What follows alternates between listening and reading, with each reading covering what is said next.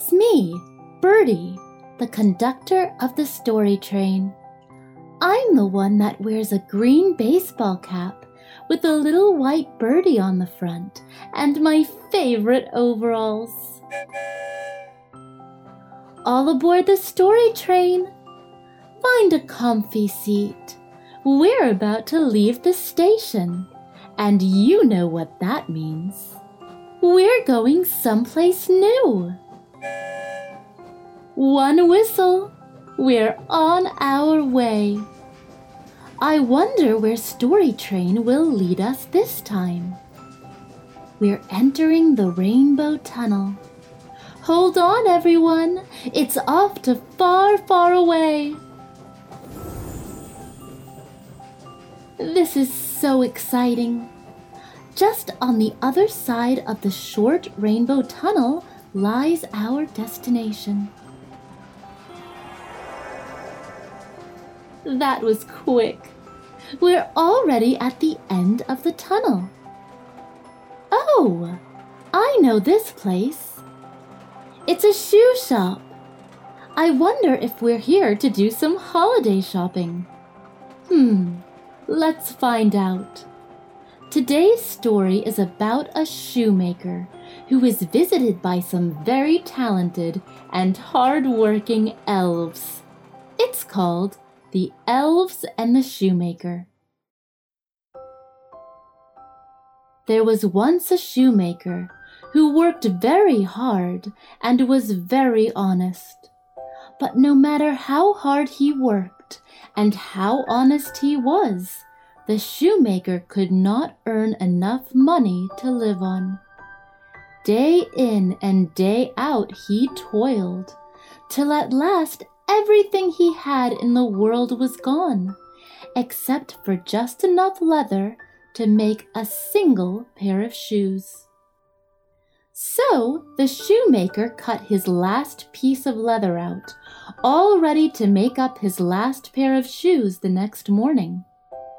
His conscience was clear, and his heart was light despite all of his financial troubles. So the shoemaker went peaceably to bed, left all his cares to sort themselves out, and soon fell asleep. In the morning, after he had eaten a bit of bread, washed his face, and brushed his teeth, the shoemaker went to his work table to make his last pair of shoes. But, to his great wonder, there was no work for him to do. The pair of shoes were already made, standing perfectly upon the table. The good shoemaker didn't know what to say or think about such an odd thing happening. He looked at the workmanship. There was not one faulty stitch in the whole job. All was so neat and true that this pair of shoes was quite a masterpiece. The same day a customer came in, and the shoes suited him so well that he willingly paid a price higher than usual for them. The poor shoemaker, with the money, bought enough leather to make 2 more pairs of shoes. What joy! In the evening he cut out the leather for his work on the 2 new pairs of shoes the next morning. Then he went to bed early, so that he could get up extra bright and early tomorrow to begin his joyful work.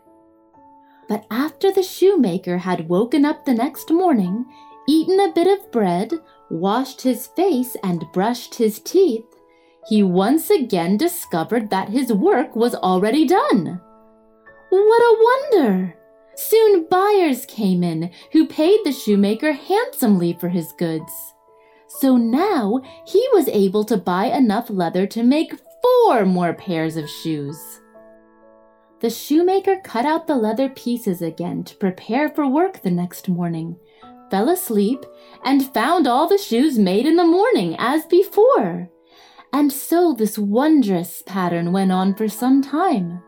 Whatever leather pieces were prepared by the shoemaker before bed were always made into new, well-crafted shoes by daybreak. In this way, The kind shoemaker soon had a thriving business and plenty of money to live off of. One evening, about Christmas time, as the shoemaker and his wife were sitting by the fire chatting together, he said to her, "I would like to sit up and keep an eye out tonight to try and see who it is that comes and does my work for me so well." His wife agreed that this was a wonderful idea, so they left a light burning and hid themselves in a corner of the room, behind a curtain that was hung up there, and waited to see what would happen. A little while after midnight, 2 little elves silently entered the room.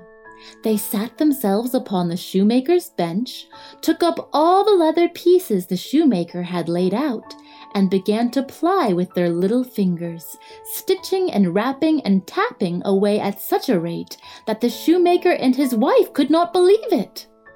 They could not take their eyes off the amazing little elves, working with such speed and skill.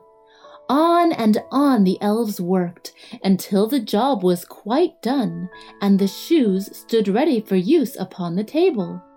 Then the elves bustled away quickly before daybreak. The next day the shoemaker's wife said, "These little elves have made us rich, and we ought to be thankful to them and do something nice for them if we can. I'll tell you what, I will make each of them a shirt and a coat and a pair of pants, and you can make each of them a little pair of shoes." This idea pleased the kind shoemaker very much, so the shoemaker and his wife made their gifts for the elves. Then the next evening, instead of laying out leather pieces for the elves to make into shoes, the shoemaker instead laid the presents out on the table. Then he and his wife went and hid behind the curtain to wait and see what the little elves would do. A little while after midnight, the elves came in and went to sit down at the table to start their work as usual. But when they saw the little clothing gifts laid out for them, they laughed and chuckled and seemed mightily delighted. Then they dressed themselves in the gifts from the shoemaker and his wife, and danced and capered and sprang about as merry as could be, until at last they danced out of the door. The shoemaker and his wife never saw the elves again, but everything went well with them from that time forward, for as long as they lived. It's time for us to head back to Pflugerville. Here comes the Rainbow Tunnel. Come back and see me again. You never know where the story train will take us. If you like stories, search for Go Kid Go wherever you listen, and you'll find lots of great adventures. See you next time!